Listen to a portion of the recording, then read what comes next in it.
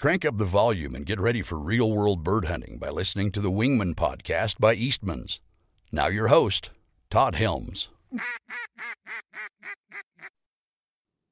Hey gang, the sponsor for today's episode of the Wingman Podcast is Sitka. And if you haven't been over to sitkagear.com and checked out all the stuff that they've got on that website for waterfowl, man, you need to. I am a firm believer that if you are comfortable, you will be more effective in the field. You know, if you're protected from the elements, if you're dry and you're not cold, you're not too hot, any of those things, you're going to be a more effective hunter. And Sitka has us covered in that regard, literally. You know, I am a huge fan of their Gradient series, their Hudson series. That Gradient hoodie, man, it seems like I never took that thing off last year. When we got snow, I just switched to wearing the white one. And it was just an integral piece of my kit all year long. You know, another piece that I just absolutely love is the Fahrenheit series, the Fahrenheit vest in particular. You throw on the Fahrenheit vest over a base layer, maybe underneath a Gradient hoodie, and then throw a Hudson jacket over the top. Man, there's not much weather that you can't endure, and you're going to be more effective out there because you're comfortable. So thank you to Sitka for sponsoring this episode of the Wingman Podcast. And if you haven't been over to sitkagear.com, go check them out. Hey guys, welcome to another episode of the Wingman Podcast. And my guest this afternoon really doesn't need any introduction. I could just say I've got KVD on. And most outdoorsmen are going to go, that's Kevin Van Dam. Why does he have a professional bass fisherman on the show?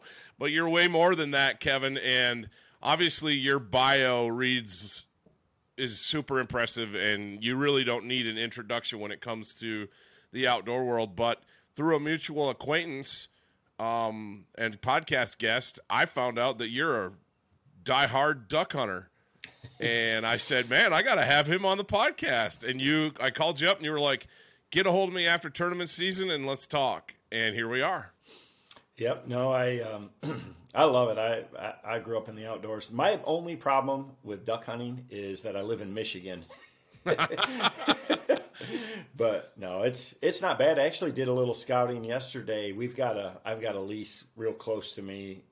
It's a big farm, and we've just been super dry, so I'm kind of concerned about water. But some of the creeks and things like that are backed up. We've got some beavers, and there's a bunch of ducks in the woods. We kind of have our own little flooded timber situation going on right now, so we might be okay.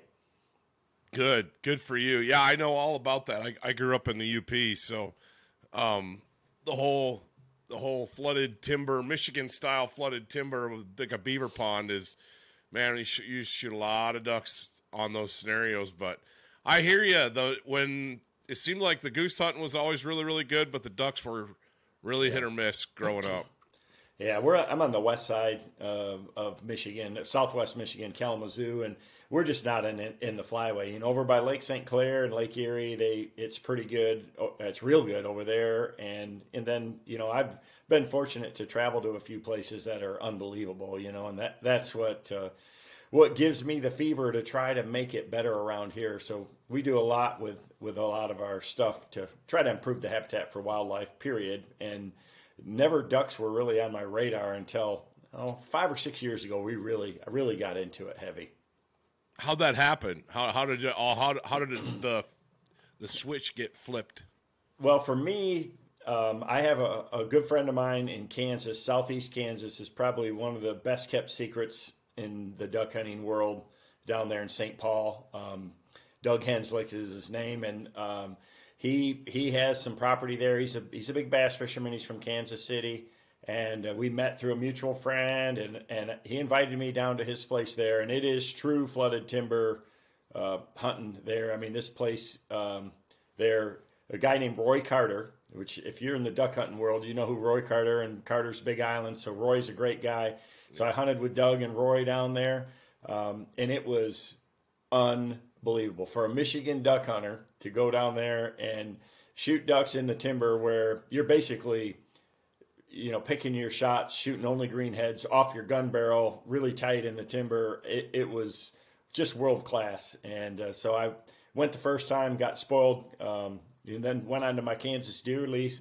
And shoot, the duck hunting was so good, that's all I could think about. So we deer hunted a couple of days, and we came back. And so I made quite a few trips down there to Huckleberry Farms there to Doug's place.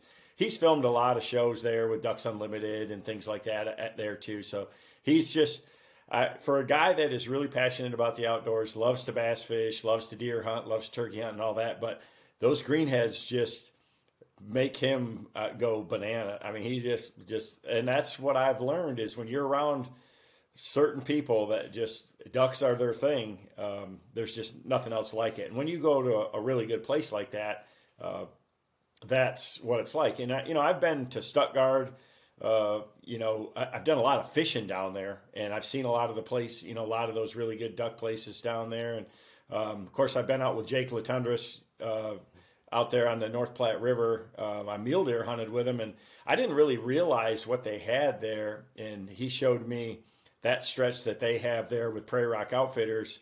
And I didn't duck hunt. I went mule deer hunting, but it was right before the season. They'd been getting a lot of prep done, putting some new blinds in, and we looked at a lot of the different holes. And that's a really special deal there too, just because all those little warm water sloughs that never freeze up, it's unbelievable. Of course, he's a great photographer, videographer. I've seen a lot of videos and stuff, but that's a bucket list kind of hunt too. So those are the things that got me into it. And, we got an opportunity for this place up here where I live.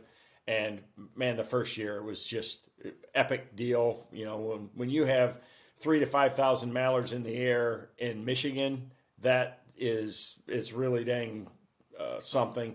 And when we saw that, we were like, we've got to try to get this. So myself, my brother-in-law, and another really good friend, we kind of sewed up this farm that's really nobody ever thought about it for duck hunting, but it's got a lot of ditches and water going through it.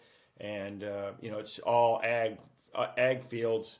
So it's kind of, you're hunting ditches and that, and then now we've got this little woods flooded thing going on there. So as dry as it is, we're probably going to be there. But once they pick the corn, we've got a plan now to actually flood some of the potholes in the fields. We got permission to do that.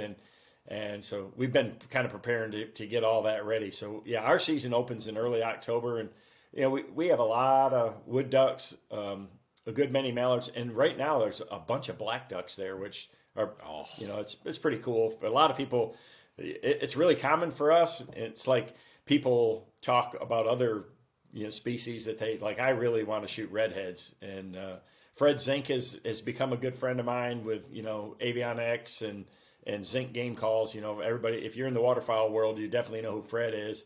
So I'm going to go hunt with him and Chris Paradise, which Chris is the COO of Mossy Oak. Mossy Oak's a great partner of mine.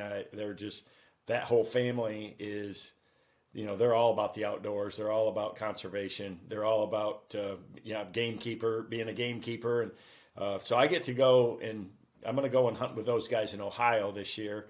They come and turkey hunt with me every year. And so we kind of, I like to see how other people set their place up, and how you not just set your land up, but how you set the decoys up, how you call to them. To watch somebody that's an expert like that is pretty dang special.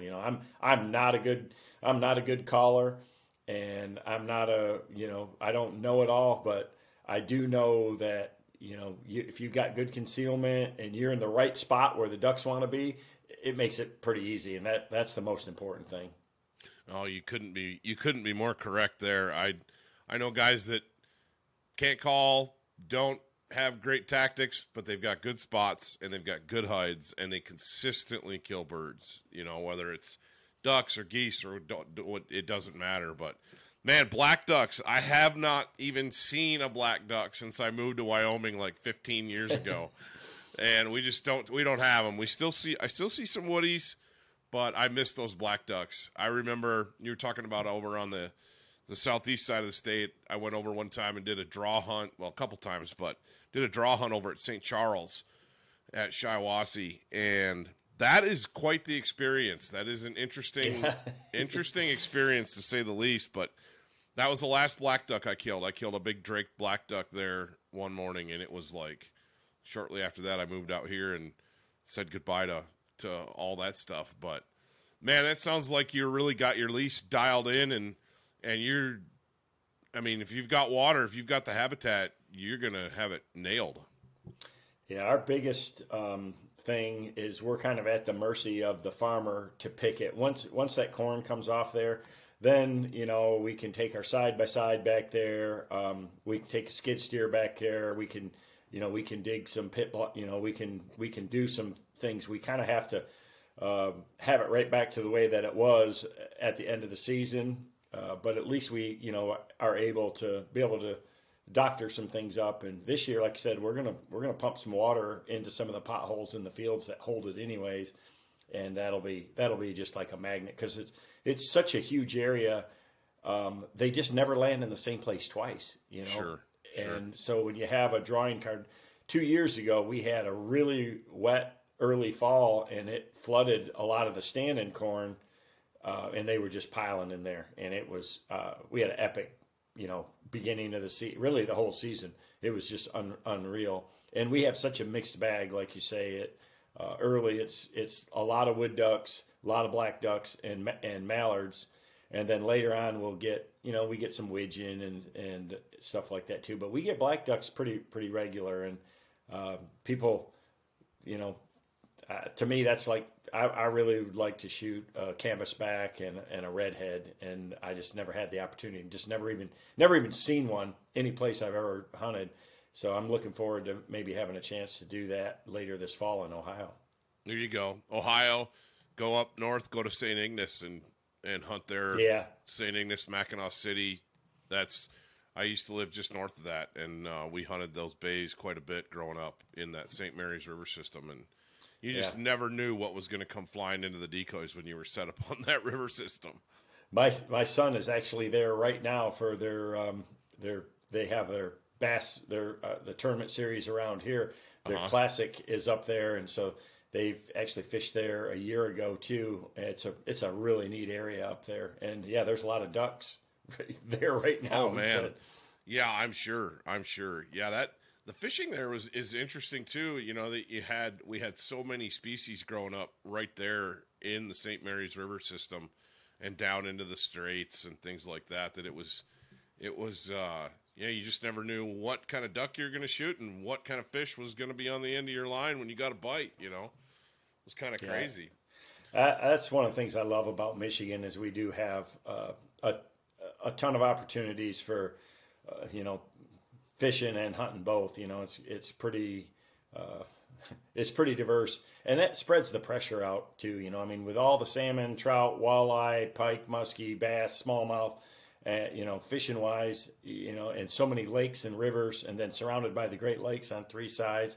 And then same thing when it comes to hunting season. You know, I mean, up north it's great woodcock and grouse hunting.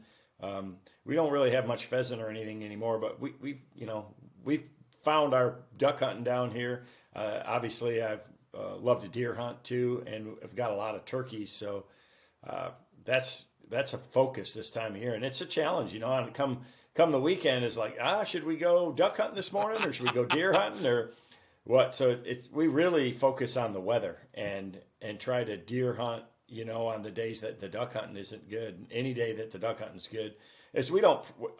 The way our farm is set up, we don't have a big resting area or anything like that we can do. So we just, you know, our rule is we just hunt once a week, you know, and that keeps it. I think that's smart. I have the same rule on the leases that we have out here. You just have to do that because otherwise you end up just blowing out everything, and your hunting's terrible. When we have a big group of birds that are working the whole area, and if you're lucky enough to call in a group of 30 and be able to get them, there's 500 flying around that you're spooking too, you know. And so by only going once a week, it makes it to where every weekend it's like opening day again, you know. Right. I mean, it's pretty. Right. A couple years ago, man, we have 5. I have my 2 boys out there and us out there, and I mean, we limited out every single time, but once all season long, and that's just unheard of for this kind of hunting. Last year was not the case for us. We had tough hunting last year, just tough conditions, and so it was back to a little bit of a dose of reality, and we learned that we got to step up our game and calling and really focus on our setups and that. So it was a good learning, good wake up call, good learning year for sure. So that's why I love getting with these guys that are really good at it and that do it a lot, because there's so many little things that make a guy like a Roy Carter or a Fred Zink or a Doug Henslick really excellent duck hunters, because they know. I mean, you don't even have to tell. It's kind of like me and fishing. You don't have to tell me, when I see a certain scenario, I know immediately what bait to pick up and what color and presentation based on the conditions. And these guys are exactly the same. I mean, I'm sitting there thinking and guessing, should I set my spread up like this, and how many decoys should I put out, and what section of the farm should we set up on based on the wind direction and sun and all that, and they just immediately know already, and it's fun to hunt with people like that. Oh, there's no doubt. You're 100% correct. I have a handful of friends out here and growing up over the years, it's the same deal. They have the program dialed, and you go hunt with them or you go fish with them or whatever it might be, and it's like, okay, that makes sense, and if you're paying attention and you can learn, it's when you let your ego get in the way that it's like, did you learn anything from this experience? Because you should have, because you just got taken to school, Yeah. But so fishing season pretty much squared away for you now. Yeah, I'm. Our Major League Fishing Bass Pro Tour season is over. I have a cup event the 3rd week of October. Okay, it's right there in the middle of the heart of everything good happening up here. And I still have a lot of promotional stuff. I was up north in northern Michigan filming yesterday, so I do a lot of that in the off season. Now, especially after COVID, the world has changed. Marketing is changed a lot, and a big part of my job is definitely social media. I do a lot of filming for shows and YouTube videos and things like that, content creation. Not just for me, but for my sponsors and stuff too. Right. So it keeps me busy, but it's what I love to do. I mean, the beauty of my job is that I get to go and fish some of the greatest places and really some of the worst too. They're not all great, but I would never get to go and see a lot of these places and meet so many interesting people and get the contacts. And I do get a ton of invites to go and hunt. A lot of people, know, oh, you really like to hunt? Well, come down to Louisiana and deer hunt with us, or come down here and duck hunt. And I get the opportunity to go to a lot of them, but I really try to focus on my stuff here and hunting with my boys too. I've got twin boys that, they love it. They probably love hunting it more than they like fishing, or they like them both a lot, but we're an outdoors family. And my older brother has a big sporting goods store called DNR Sports Center here in Kalamazoo, and I know exactly where it is. I've been there a bunch. Yeah, they just did a huge remodel job on the store. Cool. And added a whole new gun department, and cool. It's really I actually was there earlier today. I mean, you go in there and you can't help yourself but find something. It costs me $200 every time I walk in the door. It's like going to Bass Pro Shops, same way. I've got to go later today and pick up my side-by-side. I had some extra lights and work lights and things like that added to it. I never had a side-by-side until I got one last year for the first time. And man, what a unbelievable tool it is. And a big reason is because of our duck lease. I have lugged giant bags of decoys for the last time. I hear you. If I can get a four-wheeler or a side-by-side into a place, That's what I'm doing, and it doesn't always work out that way. We're the same way. It can get pretty muddy here at times where you just can't. You definitely can't drive a truck though, and with that, so we've been pretty ingenious. We've built a couple of small lightweight trailers for hauling our gear and A-frame blinds. So I got a couple of those Avionics A-frame blinds. That's a game changer. Gosh, those things are slick. They're so mobile. It's so quick to set up, and that. And I'm not trying to blow too much smoke up Freddie's, but they're sharp. I mean, it's amazing to me. I mean, I live in the fishing world and tackle, and I do a lot of work with companies to design, baits and reels and boats and those products that make everybody's experience or the idea is to, have a better day and catch more fish. Well, it's the same thing. And so it's a lot of that is really new to me. Layout blinds, the same thing. You learn, when to use an A-frame blind or a layout blind based on the conditions, or just tuck into a ditch. If you can get away with it. Or my favorite by far is hunting in the woods. There's nothing like that. My first ultimate experience was with Doug down there in southeast Kansas hunting that flooded timber, and God, there's just nothing better than that for sure.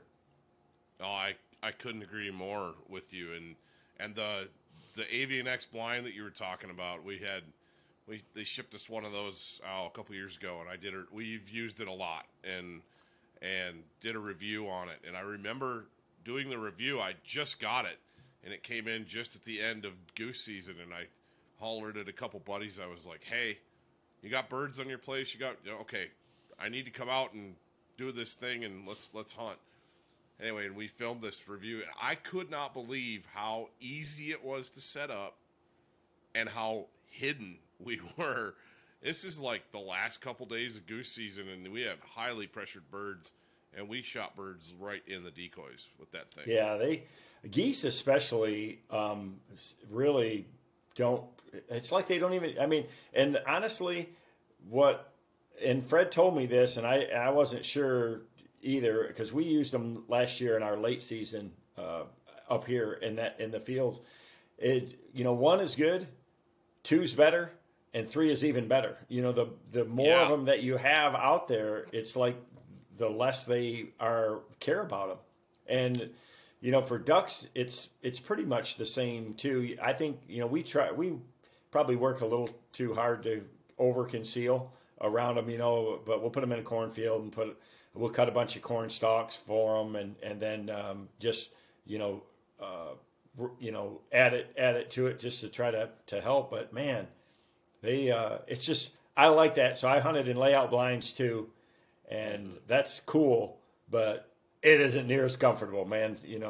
I just get a Yeti bucket, or and with a cushion or a stool, and you're sitting in there, and it's nice, especially if you got a couple of them set up. You're hanging out with your buddies. That's what I love about duck hunting, and that's what my boys love about it too. So I started them really deer hunting, and the first time that I took them duck hunting, they fell in love with it, just because it's so much more social.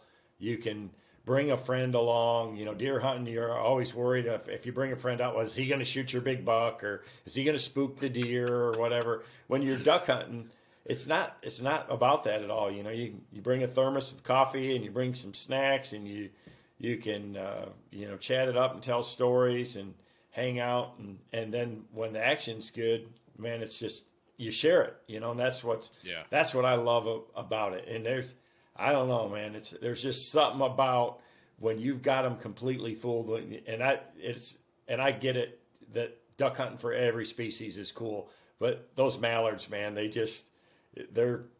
I see why they're everybody's favorite. That's the largemouth bass of waterfowl for sure. It's like, I've never heard it put that way, but I completely agree with you. That is a great way of putting it. Out here, they'd probably be the brown trout of waterfowl in the West, but.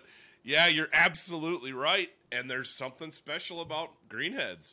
Yeah, and I've shot them, I don't know how many different ways, a lot, and I keep coming back to shooting them in a cut cornfield or a barley stubble field on dry land with spinners. Holy smokes, there's something The way they do it on dry land and the decoys is just special, and it is a sight to behold. Yeah. If you can get them to fully commit, I mean, that's the ultimate. When you get them when they're landing right in your spread, you got it going on. 100%. Yeah, it's funny you're talking about the deer hunting and stuff, and I remember back there, it got to the point where we have a little family farm north of you, up in a little town called Stanton. Yep. Anyway, and it got to the point where we called it, my brother and I called it deer fighting season, because you know, everybody's worried about, I was going to shoot, like you just said, is going to shoot that big buck that I've been watching and got on trail camera and all this, that, and the other thing. And that didn't exist with waterfowl. It wasn't, it was like, just go out and have fun. Yeah. We took I myself, and I'm to blame, early on, I took the fun out of deer hunting for myself, with it, trying to overmanage and, like, oh, you can't shoot any small ones or anything like that. So now I still do a lot of it. I like to take people for the first time. I've taken a ton of people on my property to shoot their first deer, take them, we've got a pretty good setup now with the state for doe permits. And, this year we're unlimited even, which is exactly right. I mean, once you've hunted a place that's managed really well, our state was so out of whack before, but it's pretty special to take somebody for their first time. And it's the same thing with duck hunting. If you take somebody that's never really duck hunted or doesn't know anything about it, and you go out and show them how it's done, and, putting out the decoys and getting everything set up and watching the sunrise and then having the birds working and have them come in. And they're not easy, for people that have never shot a shotgun before, beginners. And it's fun to watch them. They're going to do a lot of missing, but that's how you learn. So it makes an impression that they don't forget. You make lifelong hunters out of people that way, and whether it's it's any of it, and it's all a great experience. There's no, to me, I don't like deer hunting better than duck hunting or squirrel hunting or anything. I love it all. I like to coyote hunt. We like to kind of do it all, but during duck season, when you have that window and you start getting some of these new birds showing up, and that's the time to really look forward to here. I wish our season, I think our season is really off. We need, when it gets really good, the season's closed. It opens too early and doesn't stay open late enough, really. But because when we're goose hunting, there is a whole lot of birds coming then. Yeah, it's the same exact thing out here in Wyoming, what we run into. And they actually are running us longer this year. We're running into, I think, the 25th of January, which is as late as I've seen out here. And it's because everybody was like, man, take some of those days off the beginning of that season in the first split and give us longer to hunt, because same thing, we're hunting honkers late in here, and we're covered up in ducks finally, and they hadn't been here until like the end of January, first part of February. So yeah, I know what you mean. It's definitely nice to be able to have a little bit later season, but we struggle with the same. We really do, And I think talking to guys from all over the country, everybody's got a gripe about something with their state, right? Their state. It's hilarious. I talk to the guys down south, and it's, the weather patterns have changed and migration's changed, and we don't get the birds we used to, and you guys are killing all our ducks up north. And I had a comment from somebody in Canada the other day that was, oh, you guys just reap the rewards of all of us raising all your birds, and then they fly down there and you shoot them all. And it's just funny. It's like, we're all in the same boat here for the, no pun intended. And yeah, the bird, we need to raise those birds up north in Canada, but they need to winter down here in the lower 48 too. And it's hand in glove. Well, the thing that's really changed though is the management philosophies for sure. And a lot of these a lot of these people like myself, or a lot of these people that have land or property, they're doing a much better job of creating great habitat for the ducks, and they don't want, all up and down from St. Louis to Memphis. It's unbelievable what people have done there in the last 15 years. And that's why those, why isn't there all those birds down there anymore, far south? Because they don't have to leave. They've created such a, great habitat for them and food. And as long as it's not about freezing weather, it's just about having water and food, for those ducks. And when they have that, there's no reason to move. The only thing that's going to get them to move far is if we get a big ice storm or something like that, that really, super cold polar vortex or something like that's really going to do it. So, Louisiana's not going to see the ducks that they did 20 years ago because the whole, everything's changed. Yeah. Yeah. It's interesting. I had Dale Bordelon on, and I don't know if you're familiar with him, but he is an interesting dude.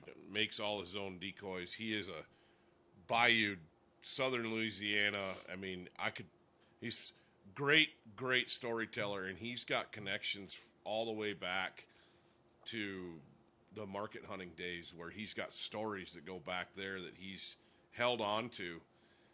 And he talks about some of the things that he has seen. And then I talked to Ramsey Russell, and it's the same thing. He's talking about whistling ducks, and rosy-billed poachers that they don't. That's a way south bird, and all of a sudden they're showing up in Missouri, and guys are shooting them, and it's like, what's up with that? When did that happen? But yeah, if there's one constant in all this, is that it's change. I mean, stuff's constantly changing. But I would agree. We don't see it a ton out here. But back where you guys are, I know even before I moved, there were guys that it was like they're managing properties specifically for waterfowl and trying to create the best habitat that they could possibly get.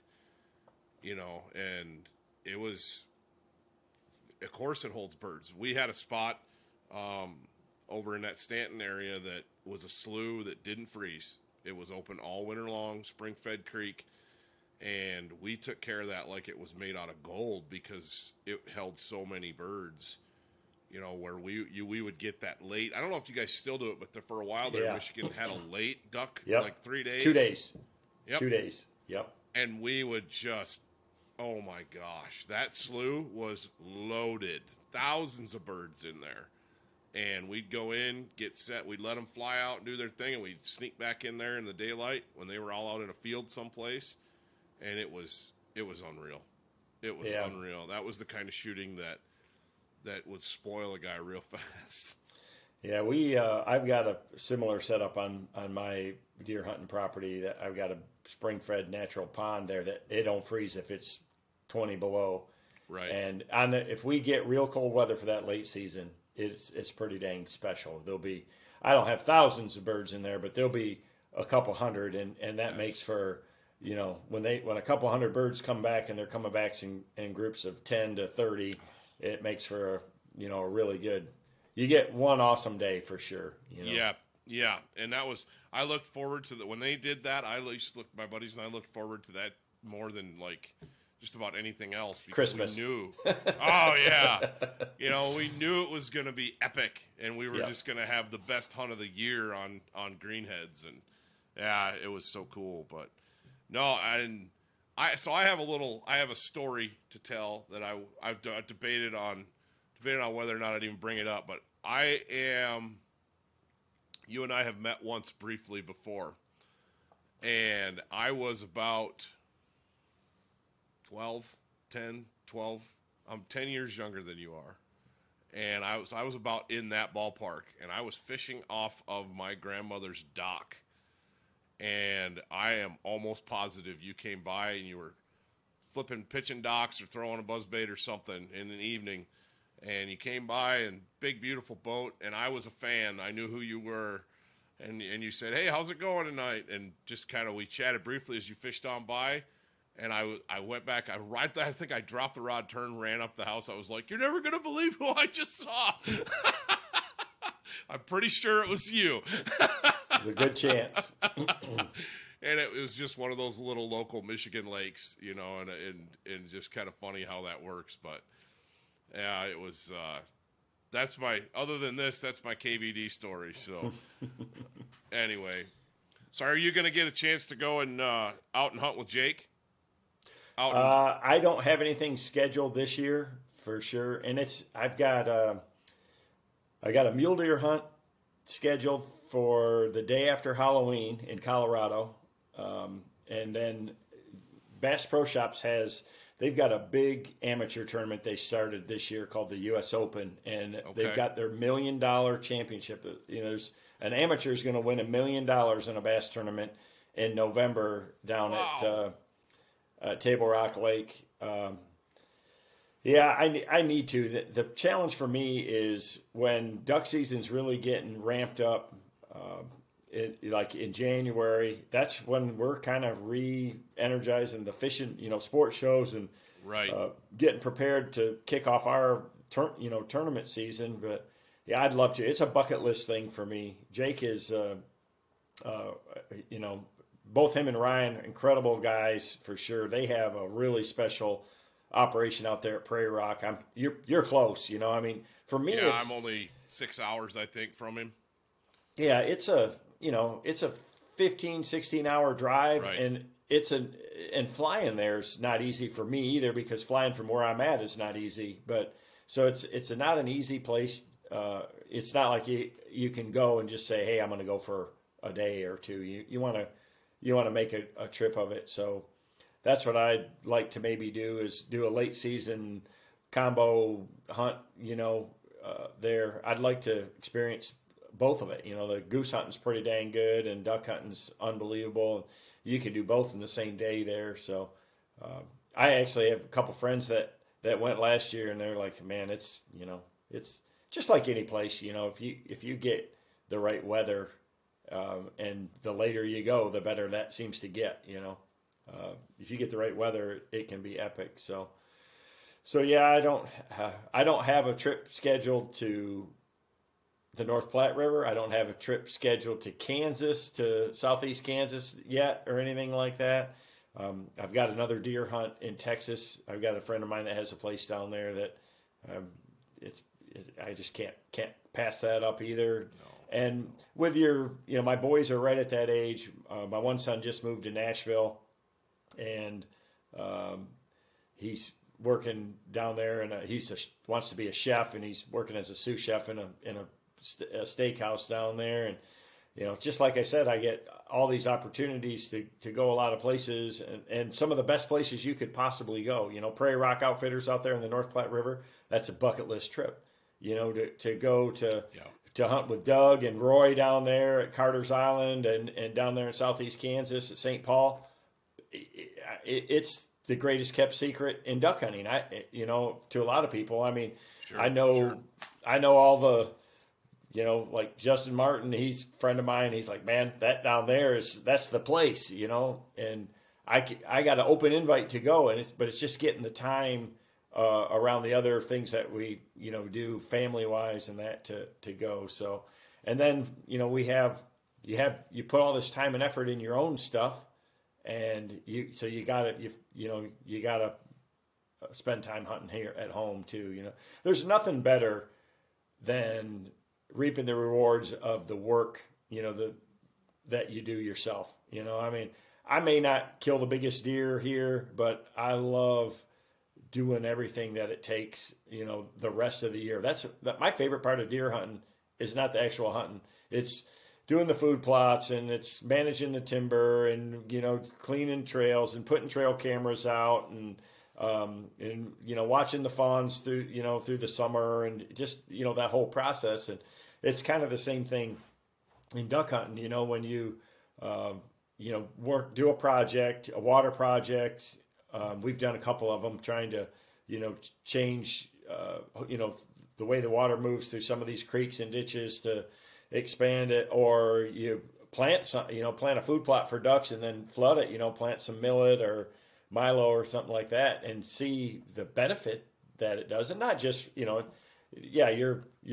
doing it because you're hoping to have a good hunting season, but you're benefiting all this other wildlife too. Yeah. At the Yep. same time, that's what I love about it. So it's great to go and hunt, some of the cool places where other people have gotten to do the work. But I still like doing the work myself too. Yeah. No, I hear you. Well, I don't have the opportunity to do much of that here. Got some leases, like I said, that we get to take care of and work on. But you sound like my brother. My brother, I moved to Wyoming and he moved to Iowa. We fled Michigan, like I think a lot of people did in about that time period. And but he's the same way. If you ask him what his favorite part of deer hunting is, he goes, "It's all the prep work. It's the food plots, and it's the timber management, and it's the running trail cameras." And he likes that way more than the actual hunting. I mean, and like you said, he still likes to hunt, but there's something to be said for when you're getting your hands dirty and making it happen. To, like you said, to stay there and reap those rewards. That's cool. Yeah. One of my favorite Christmas presents that I look forward to every year is Toxie Hayes from Mossy Oak. When I first signed up with him, he sent me a handwritten letter and a dozen of their Mossy Oak, those super fast growing white oaks from their nursery. Oh yeah. At Christmas, and he said, "Man, I'm just so appreciative to it's great to get to know you, and so appreciative that you're part of our family." And he sent me those trees, and I didn't think that much of it, but when I planted each one of them with my boys on our property, it meant something at the time. And every year he does the same thing, and I've gotten a lot more. That is cool. So it's just something that's a long-term investment, right? So my boys will be the ones that reap the rewards of that kind of work, that we do. But it's just, that's the kind of thinking that you have to have. I've been fortunate to be, have a great career in bass fishing, but I'm also very aware and very cognizant of trying to make sure that I'm a voice and a spokesperson for hunters and fishermen's rights for the future, and truly the best fishing that we've ever had is now. I mean, and that's, no small statement to make. And hunting wise, it's not the case. There's a lot of great hunting, but the biggest problem with hunting is access. It takes, you have to have a lease, or you've got to own property.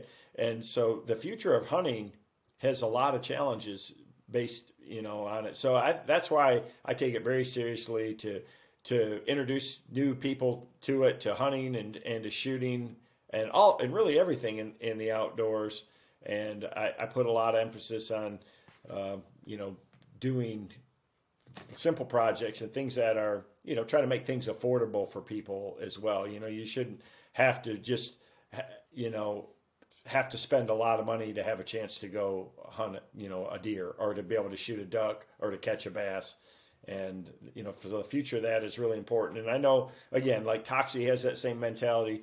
Johnny Morris is a great friend of mine, and, unbelievable conservationist.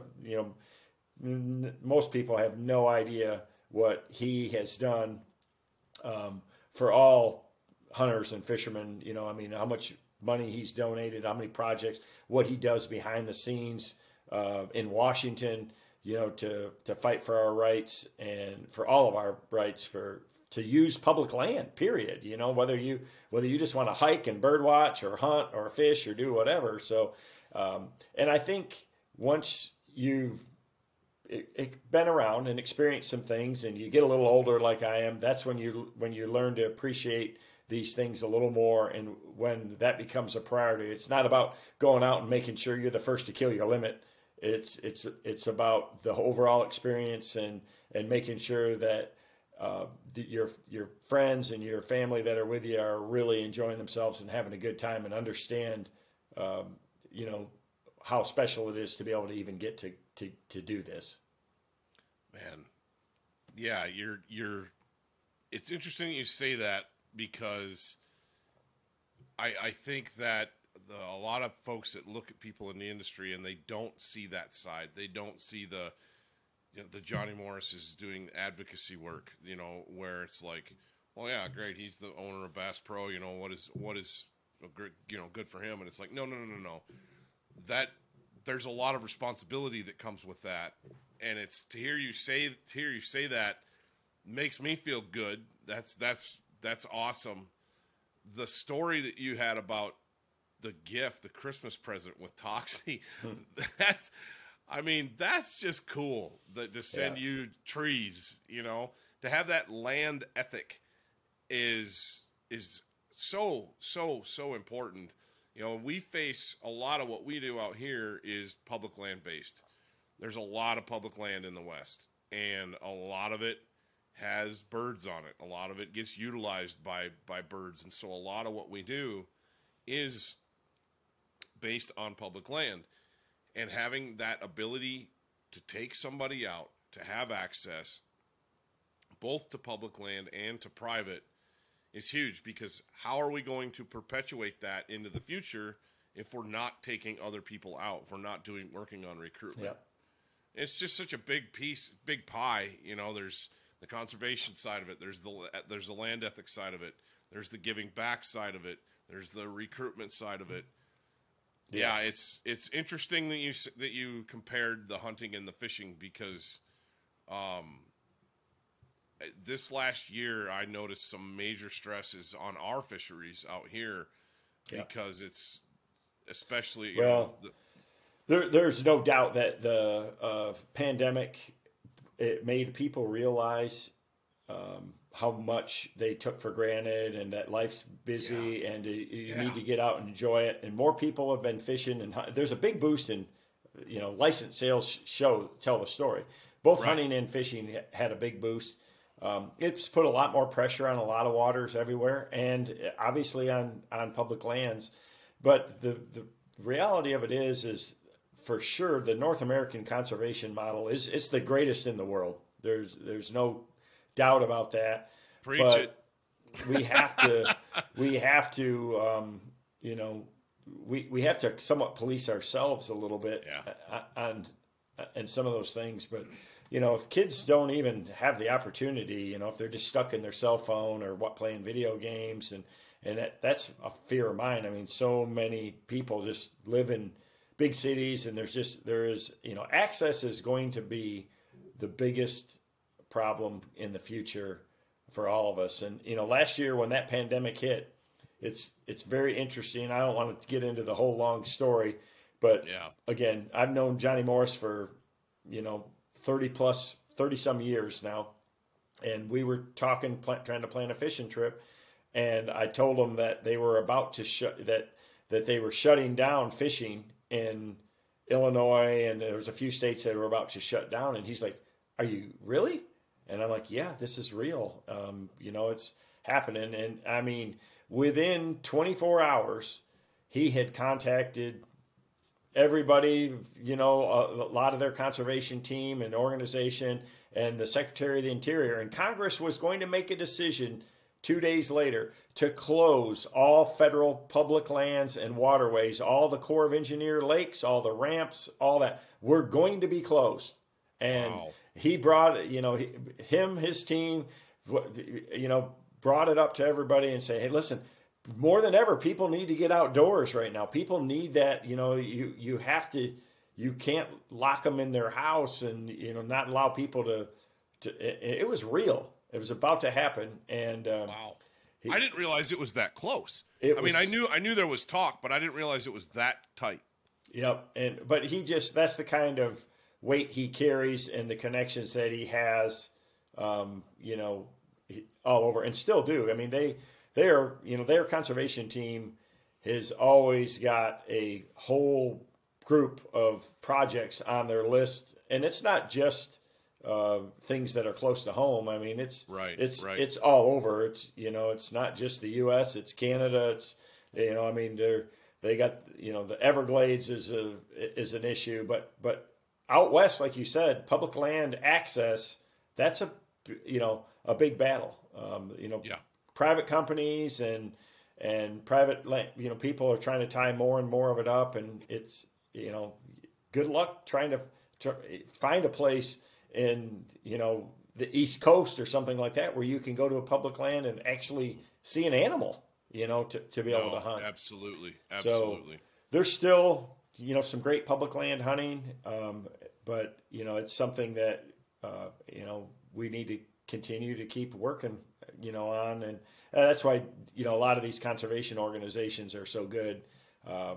Ducks Unlimited, every year how much that land they keep from being developed, that are so important to. It's millions of acres now. Yeah, it's unreal. It took me a long time. I mean, we all know conservation is important, and we all know that these, Pheasants Forever and Ducks Unlimited and, Rocky Mountain Elk Foundation and, all these different groups do good work. But when you experience it a little more, and I've gotten be involved in some of these other projects and been around some of the people that run them and just get educated about it, it's real. And I appreciate that so many people have the passion selflessly, not for their own, interest or for their own, but knowing that it's going to benefit the next generation. It's almost always these people that have, that are getting pretty long in the tooth that are really doing a lot of things, and people that are in position that are so generous with their time and then also their resources to help a lot of these organizations get their message out and to work on a lot of these projects. No, 100%. It's interesting.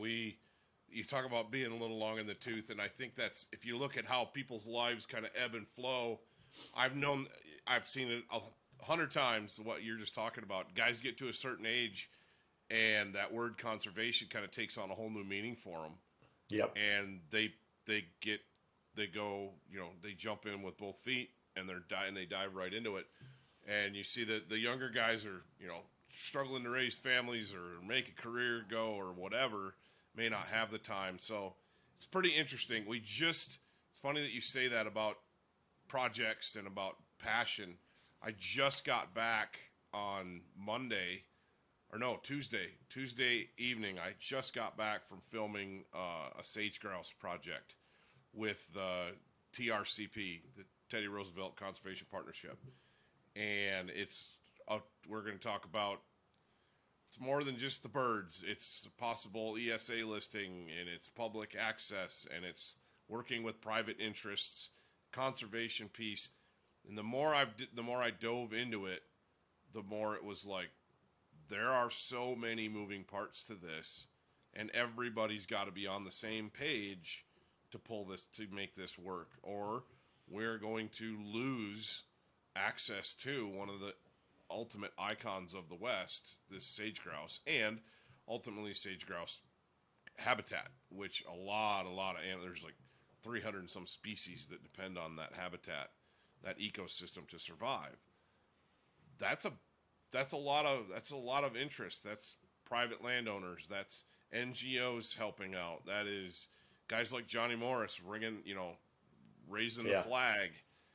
Those stories have to be told, It's you're spot on there, and it's really interesting. So a lot of this really became on my forefront when I started. So Johnny's Wonders of Wildlife Museum, which is unbelievable. If you're ever anybody, I would tell them, if you're in that region, if you're near Springfield, Missouri, ever take the time to go through the museum and the aquarium, because he's so smart in the way that he designed that. I mean, it tells the North American conservation model and the whole story. I mean, when you walk in and go up that escalator with that herd of buffalo coming at you, and that the whole story of the plight of the American buffalo, it just, it's a slap in the face, and it's a wake up call, that, hey, this is not having wildlife, and hunting and, good, access. It's a privilege in that, it's a very important, and everybody has to work together to make sure that, we're managing and taking care of it the best we can. And it's so well done. And there's so much you can learn every time I go through that museum, and I was there for the grand opening, and it's just mind-boggling. But every time I go through there, I learn more and more, and that message always goes right back to the top of the list. How important conservation is. Oh, without that, we don't have, like you said, we don't have the great fishing that we have today. We don't have the hunting opportunities that we have. We're looking at, we have free-ranging bison out here in areas of the West, and you talk about that bison display, and it's like, that wouldn't have happened.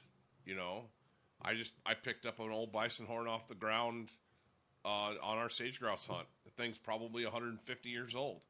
Yeah. And it's just laying out there in the sagebrush, and it's like, that's a pretty stark reminder of a past that, where we've, for all intents and purposes, lost a very, very dynamic animal from the landscape.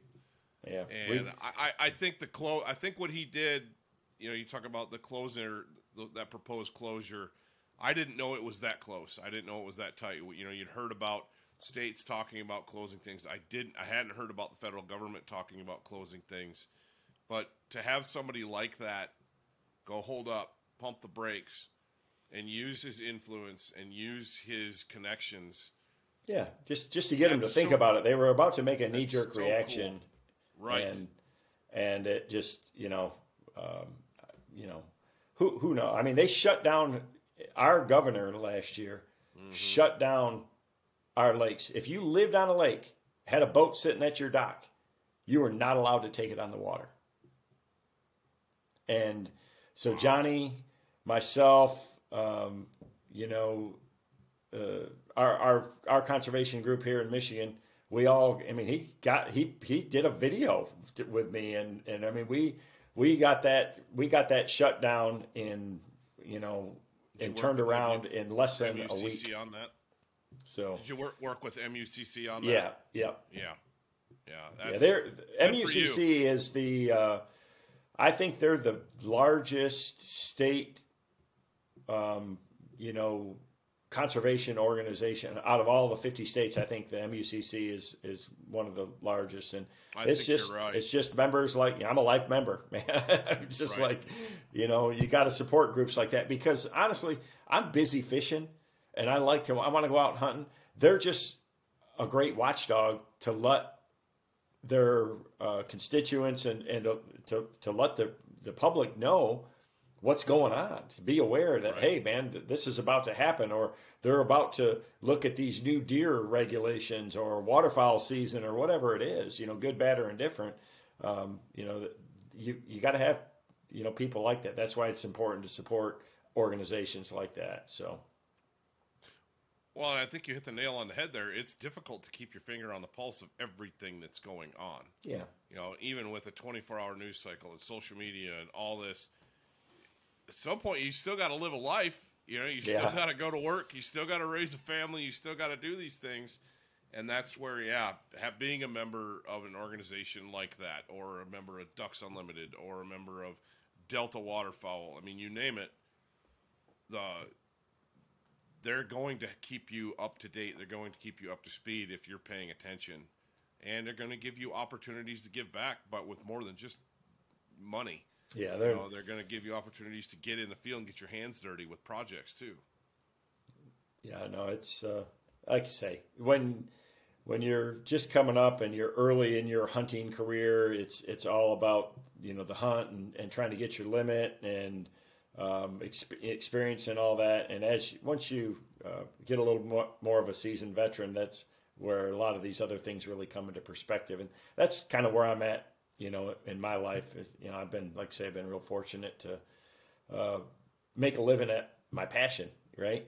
And get to experience a lot of other great opportunities in the outdoors along the way and meet some amazing individuals. I mean, that's the thing that I love about outdoors people is just, they're really special. I mean, it doesn't, what I'm talking about. You've got to meet a lot of them, and very, very different, than people in business or other walks of life that you meet. And it's that passion and true caring that makes it really special. So. Oh, you're right, Kevin. I think back on if some of the folks, including yourself, that have said yes to being on a podcast from Podunk, Wyoming, with somebody they don't have a clue who they are, to just say, yeah, I'll take an hour out of my day and sit down and talk about hunting ducks or hunting, doing this.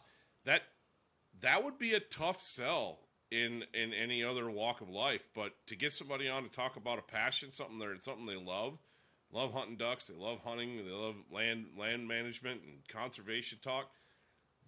You start finding common ground real fast. Yep. I just think it's cool.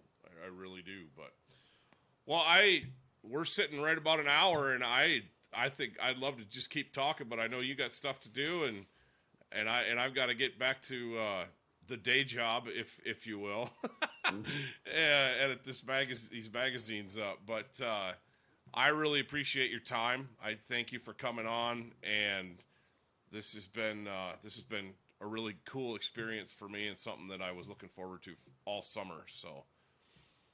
Yeah, hey, if you get back to, well, you're not coming back to Michigan because your brother's in Iowa, so you're probably going to go there. But if you get back this way, look me up. You never know, especially during the season. Well, we always got an open stand or an open spot in the blind. I appreciate the offer, and the same goes for you out here. If you get out here sometime in that time of year, you got my number. Give me a holler. We've always got the same thing going on, so maybe we can meet up and hunt with Jake down there on the North Platte sometime. That might be fun too. Oh, that's something I definitely got to get to. So yeah, you need to do it. It's one of those things that we have some similar situational hunting here, and it's coming from Michigan, growing up there and doing everything, and then coming out here and experiencing that. It's like, yeah, that's special. I mean, there's nothing quite like it, and he's got it dialed down there. He just has it absolutely dialed. So. They do an amazing job, and they do it right too. Where they're not over pressure on anything. Well, the key is I think they've got over 20 miles of the North Platte River tied up. I mean, and so that allows them to never hunt the same spot 2 days in a row or 2 weeks in a row, for that matter. Right. And it's key because out here our habitat is so fragmented. You got those river corridors. And there's ag on both sides, but it's not very broad. You're looking at just a mile or two on either side usually. Yeah. So to have a long stretch of river like that sewn up, that's how you get your birds. But Well, cool. Well, thank you, sir. And if I get back that way, I'll holler at you. And it's I still have a bunch of family up there in Stanton, so not that far away from where you're at. Good deal. So I got somebody knocking at the door, so. Sounds good, I'll let you go. Thank you, Kevin. See ya. Take care. Yeah.